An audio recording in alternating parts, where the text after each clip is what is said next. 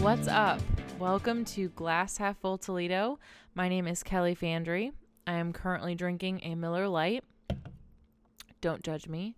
Less filling, tastes great. And intro episode podcasts are actually the worst because I'm interviewing myself, basically. But I feel like this is a necessary and quick evil for this project because that way all of you know what the heck this actually is. So Glass Half Full Toledo is a 365-day project. It is me following Toledo, Ohio for a year, sort of during this time of change. The rise and then plummet and now the sudden upswing of Toledo has always been really interesting to me. I mean, even more so now that I'm right in the heart of it. And I really, really feel that we are right on the cusp of some sort of revitalization. And the best way that I can think of to sort of document this whole thing is that I am just going to do what I do best, and that is talk to people. I'm going to talk to a variety of people in and around the area, people that are changing things in Toledo, a lot of people that are smarter than me, that know a lot more than me, people that are being changed by Toledo, being changed by the landscape.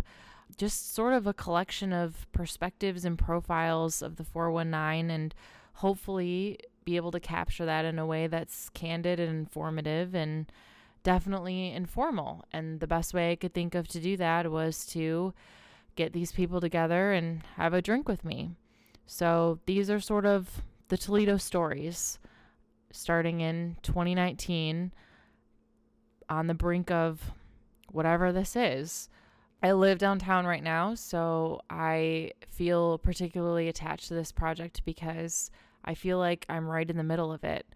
But I didn't always live downtown. I was actually born and raised in Swanton. My high school had a drive your tractor to school day, so I think that's enough said there about my upbringing. But it is my home, and I'll always love it. I went to college in Michigan. I moved to New York City shortly after. I lived in Brooklyn for a while, sort of the Bushwick, Williamsburg area.